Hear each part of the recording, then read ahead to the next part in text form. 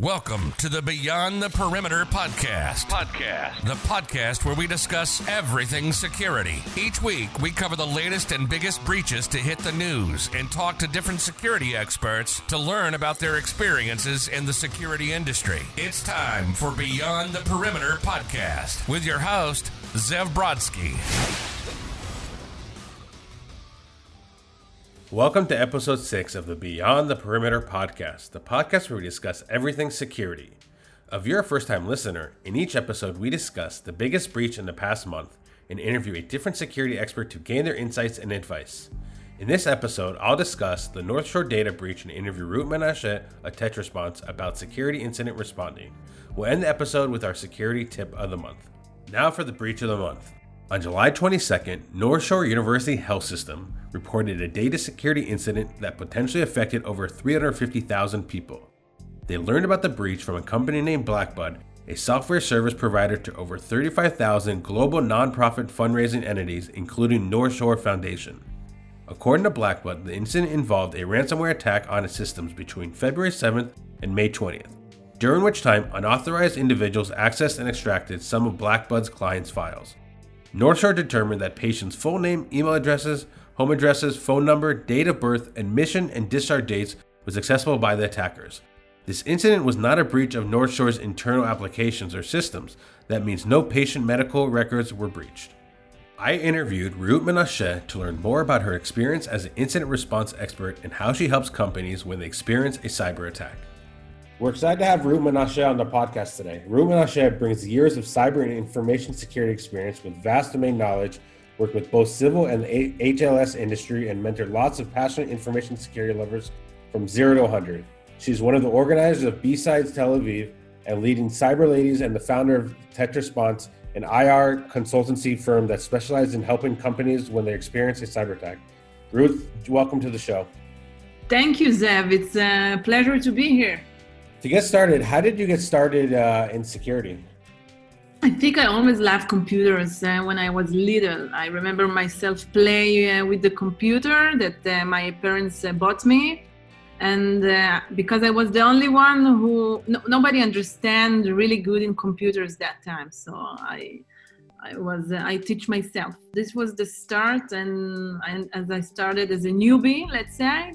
And from year to year, I understand that I'm a self-learner. So I learned a lot online, over the internet, with friends. And when I joined the Israeli army, of course, it gives me a lot of knowledge. This is where my roots are.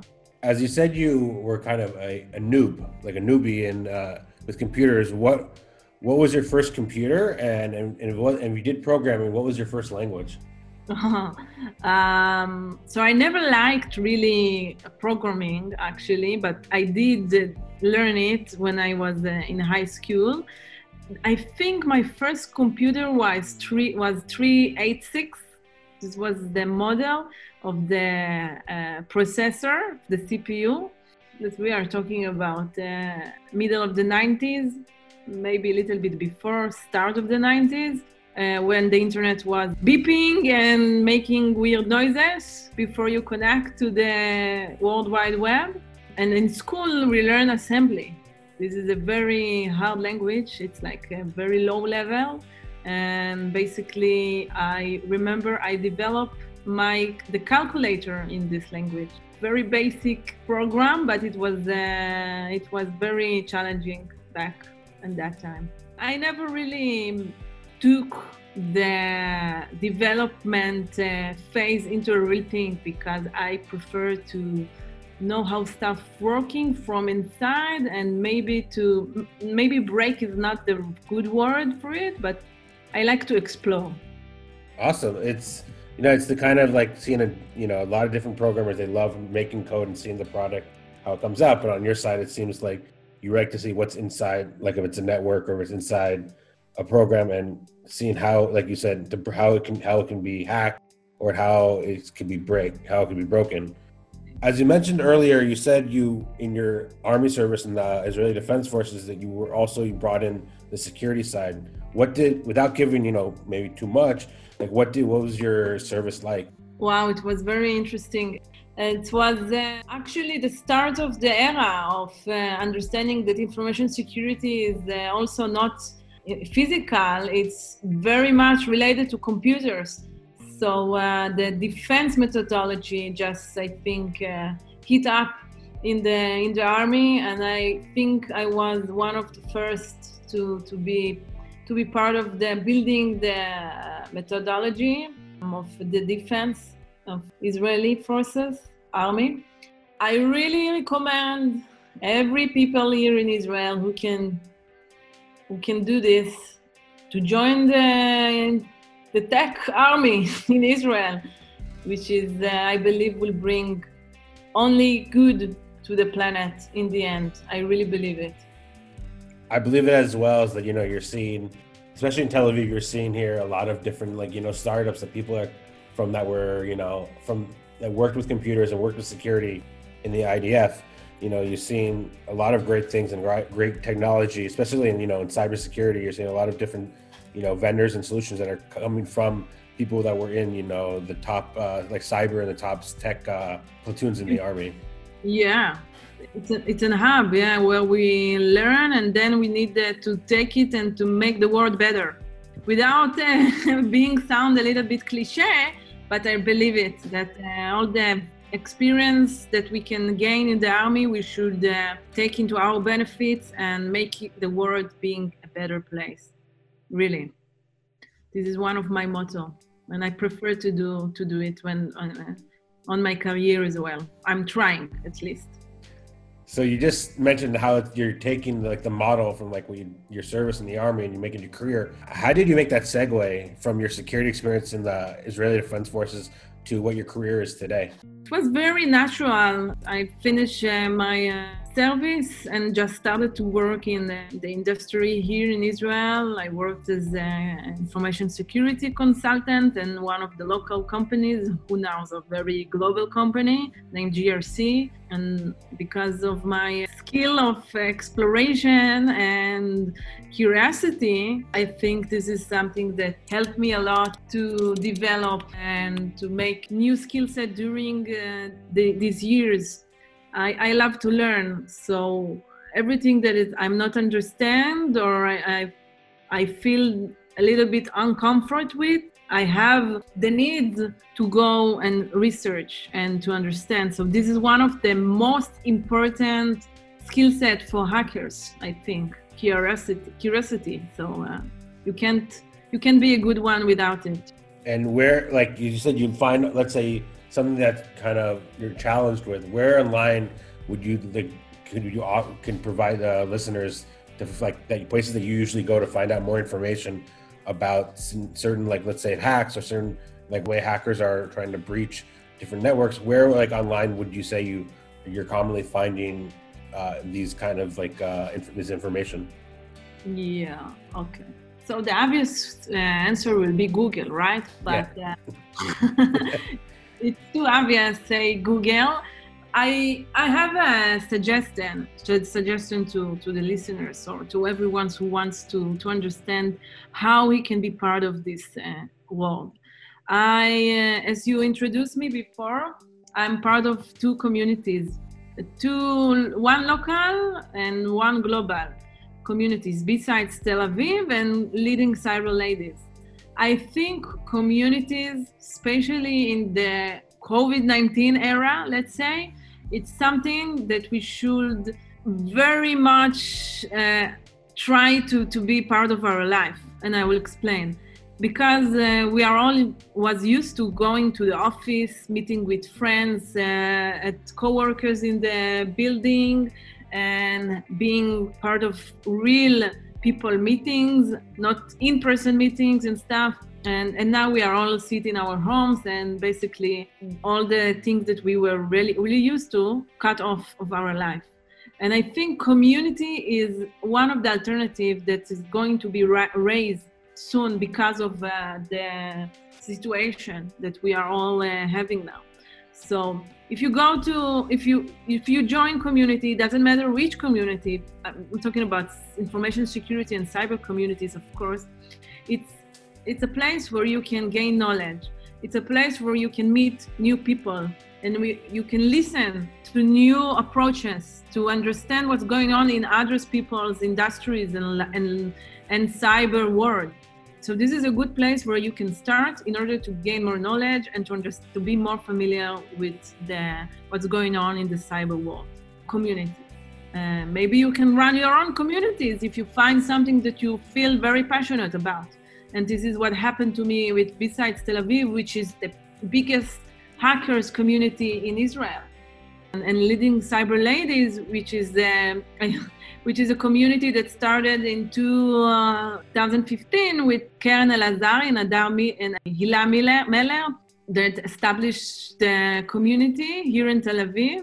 And I joined 2 years later, and we start to being global. Sivan Tehila opened the New York chapter of Leading Cyber Ladies, and we have Netika and Helen in Toronto, and we're willing to open more communities, more in any other location in the world. So this is something I'm very passionate about, to bring more women into the industry and help them to be to stay in the community, right? It's not only to start in the community, you need to keep yourself in the community as well. So this is something I'm really passionate about, and I learn a lot because I meet a lot of new people that teach me all the time. So this is will be my first tip. Second one is grow your curiosity. Again, if you find a topic that feel that you're not comfortable with and you want to be more understand in this specific topic, so do whatever you can do in order to be more expert. If it means start Googling and start to think about new ways to get information about this, ask people, go to LinkedIn and ask relevant expertise that have the knowledge about this topic on LinkedIn, write a blog post for beginners, join a forum, join a WhatsApp group, everything that you should do in order to be part of the industry. Awesome. So it's really about engaging, learning, and being very active in these different communities, and also being intrigued to things that are really like challenging you or kind of that interest you. On that note, you said like you have a passion for incident responding, and especially in cyber. And, over your career, you've had many security jobs, such as the Chief Information Security Officer, Red Teamer, and currently you're Insider Responder. What does that job entail, and what does the usual day look like for you? So I think incident response is, at the end, you need to collect a lot of skill sets, variety of skill sets in the tech world. You need to understand how network are working and what kind of infrastructure organization are using, and how the technology of the infrastructure is being deployed. And you need to understand operation systems. You need to be familiar with specific databases. You need to be specific with specific technological stack, and how developers are working, and how developers are commit their code into the production. So you need to have a vast experience in a lot of technological topics in order to be a good incident responder. So this is something, during the years I collect a lot of information. I gain a lot of knowledge within the technological world, in the security perspective, of course. So this is something I found very beneficial to do because as an incident responder, and this is what I'm doing in my day-to-day job, I'm basically will get a phone call probably from a company that have an issue and they don't know how to solve. And they don't know what to do because most of the companies are not familiar with information security, and they don't know how to approach and what to do when they have like maybe a ransomware attack, or maybe someone who tries to manipulate them, or one of their assets is being leaked or such. There are a lot of scenarios. So when a company approached me in this topic, so this is where all my sensors are being bling, bling, bling. Everything is being highlights and makes me want to solve the problem. It's basically like a war game between me and the hackers. I meet with a company that I have no familiar with. I don't know what they're doing. I don't know how they're working. I don't know what kind of technology they have. I have no idea what is their day-to-day job is looking. And my challenge will be to learn this very fast and to understand how I'm going to contain the incident and to make the attacker go away, and to mitigate and minimize the risk that the attacker puts into this company's life. Most of the time it's post-attack that I meet the company. For example, the money already gone. So there is a lot of things you can do as a company owner after the money is gone in order to respond. This is the Bible of how do you respond. You need to be very experienced in order to tackle and to handle an attacker that knows exactly what he's doing most of the time. Attackers are very much experienced as well. And most of the time, if you would think about it, when I gaining a new customers that having an attack, most of the time, the attacker will be much more familiar with the company than me, because he lives inside the company. He knows exactly what's going on for a longer time than me. It can be 2-3 months, and it can be even years. I met a lot of scenarios in the spectrum. So this is where I bring my expertise and my passion together in order to help those companies to go back to their day-to-day job. And this is the main goal, help them to get back to normal work of the company. And I think during the last months, this is something that I learned that companies need more and more. I can't say unfortunately, but it is unfortunately, because attackers also, I think, have more keyboard time, sitting much more in front of computers. And I think their fruits is getting out to the reality in those last months, and I see it a lot.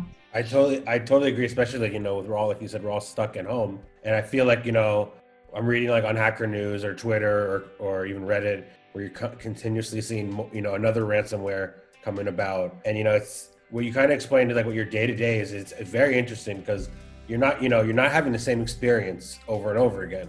Like you're saying, you're coming to a new company, new industry, and new style attack. It could be when they just got attacked, or they already paid the ransomware, or even when they're just right before they get attacked, or they're just the beginning, and it's kind of bringing a new situation and a new problem for you to solve with every new client of yours. As you said, companies are really they're not experienced when it comes to information security, and and especially on incident responding. When it comes to incident responding, what steps do you think businesses can take more to be more prepared for potential attacks? Like, the idea of no one is completely safe, but what steps would you provide that companies can be more safe? So first, you need to understand that you need to do something before the attack is happening. There isn't company who is always safe. There is no such thing, especially in our world. Everything is being more online and digital. So everyone are hackable, everyone. So first, if you understand this is a good approach. You can say to yourself, I don't have nothing interesting. Why the hackers were going to come to me? Nothing to do with my company, with my assets. No, it's not true. Hackers having a lot of scenarios that they can exploit in order to make them grow and make them prosper. So it doesn't matter if you are dealing with highly classified information, or with money, or with information that is not classified at all. Hackers going to come to everywhere that they can make a benefit from. So this is first thing to understand. Second thing to understand, and when you know that you need to be prepared, you need to understand what is your security posture. What are the threats that your company is going to deal with. And not every company has the same threat, of course. So you need to analyze the threat. You need to think, what am I protecting from? What I'm protecting inside the company? What do I want to gain in order to protect the company? When you start thinking like this is already a step forward into more mature information security, because you engage with inside a company internally and externally. You start initiating the process and you start making things happening. After that you dealt with it, and this is something that also I'm offering as a service, analyzing the security postures and understanding the threat. So you need to be prepared. And now that you know from what you're going to be prepared from, so you basically test yourself. You basically see that, okay, let's theoretically say that I'm going to have a ransomware. What's going to protect me? What kind of security system I deployed in order to prevent ransomware?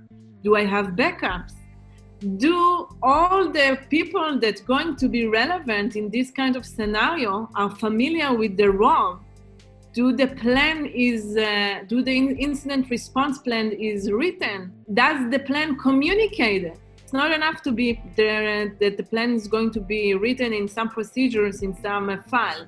It needs to be communicated. Last, but very, very much important, is to train. Train your managers, train your technical expertise, train your people. Don't just send documents, it's not enough. Train and make your people think that this is what's going on and let them respond, because there is nothing like the real thing. It's very different than just writing a paper. Writing the paper is the first step. After this, you need to train on real time your people, management and technical.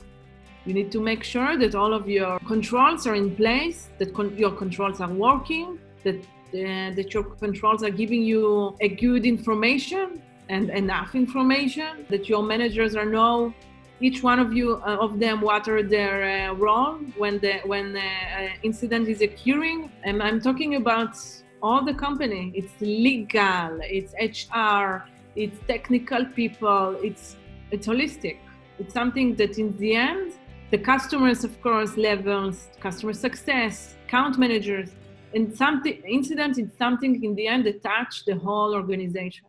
Because when a company deal with a ransomware that she can't operate anymore, this is something that's relevant for everyone, for the customers, for the employees, for the management, for the investors, for everyone. So this is all very much the tip of the iceberg that I can say about incident response planning and getting ready to. So you're saying it's a real mix of understanding like why you should become a target, and making sure like educating about security hygiene and security posture and training. And would you suggest companies to run tests on their current like employees, for example, like, phishing campaigns or specific, just to test out the employee's security posture? Yes, it's overall it's a good procedure to make the employee aware about those kind of threats, because in my experience, when you talk with people about information security, it's sometimes for some of the people it sounds like a science fiction. Sometimes it sounds like something not from this world. And when you talk to someone, it's okay, it doesn't go deep as they have the same training when they feel it, when they click a link, and when they download the file, and they get a little bit frightened because something is wrong with their computer and all of the files are being locked because of a ransomware. There is a very psychological aspect of training the employees. It's make a difference, yes. The thing is that the more that you're going to train the employees with phishing campaigns, for example, so they're going, unfortunately, they're going to click it in the end, because you can be very good. You can be very good and you can trick the people to click. Most of the time, they will click the link. It's not just an awareness gap, it's also a technical gap, because I know how to analyze from the technical perspective an email, but most of the people can do it, and we are not accept them to do this as well, right? So after a lot of times, at the end, they're going to fall. They're going to be victim of this phishing campaign. So the trick is to be not to use this control that much, because you're going to create a fact of wolf fact. Wolf, we say it in Hebrew. Like if you use control too much, it's getting wasted, and it's not relevant anymore. So my recommendation will be to use a hybrid mix of controls in order to make your people more aware.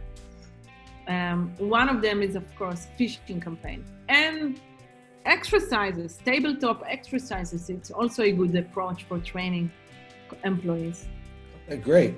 I've as an employee who I'm on the marketing side, but I've had it where we've had workshops where it's a group of 8 people in a conference room, and they kind of provide specific examples. And it was people from HR, people from marketing, sales, DevOps, and developers, and security as well. And you really feel like there's when you're seeing it in the kind of clear examples, it really it helps you to understand more about the importance of security posture, and what kind of attacks can come your way.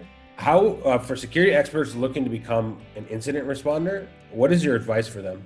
So, as I said, incident response is in the end is a variety of technological aspects that you need to be very familiar with. So you can start on a specific topic. For example, if you are a coder or if you are a security analyst, so you have a specific topic that you can start to elevate. So I will take the topic that you are expert in. So if you are a SOC analyst, so obviously it's the first tier before being an incident responder. And I will try to learn what's the difference between a tier 1 SOC analyst and a tier 2 SOC analyst, and tier 3 and incident responder, and I will try to learn what is the gap, which means I will learn how attackers are working. I will learn what kind of tools incident responders are using in order to detect attacks. I will learn how attackers are keeping themselves stealth, and what kind of approach incident responder should take in order to uncover their stealthiness. I will take, as a summary, I will take the topic that you are expert in and will try to take it into the incident response side, which is investigation, and which is basically means trying solve what's exactly happened inside a network, in a computer network or in a cloud or in a web application, and we'll take each concept and take a technical deep dive into it, into the incident response topics, into the forensics topics of each technological step. Okay, great. Before we let you go, where can people find your insights and where your writings online? So podcast is one of the places that they can hear me. I think I should write. I don't write that much, actually. I'm part of I'm leading the leading cyber community, so ladies can join us on Facebook to the group. The name of the group is Leading Cyber Ladies. And of course, if you want to approach me, contact me. I'm available on LinkedIn. My name is Reut Menashe, and I'm also available on Twitter when I write from time to time. My handle is Reutu, RETOO. underline. And I will be very happy to talk with each one of you who have any idea or any questions, or if you have an incident. I hope for you that you won't have, but if in case you will do, take the experts, and I will be very happy to help you to get over this bad time. Okay, Reut, thanks so much for being on the show. I really appreciate learning about incident response and about your insights in your career in security. And thanks so much. Thank you, Ziv. It was very fun, actually. Thanks. Now for our security tip of the month. Don't give out information about fellow employees, remote network access, or business practices and strategies to people outside your company. If a person you don't know calls, emails, or messages you and asks for information about your organization, do not supply any data until the person's identity has been verified. Better to be safe than sorry. That's this month's episode of the Beyond the Perimeter podcast. Don't forget to join us next month for another episode. If you enjoyed this episode, we'd love for you to subscribe, rate, and give a review on iTunes. Thank you for listening.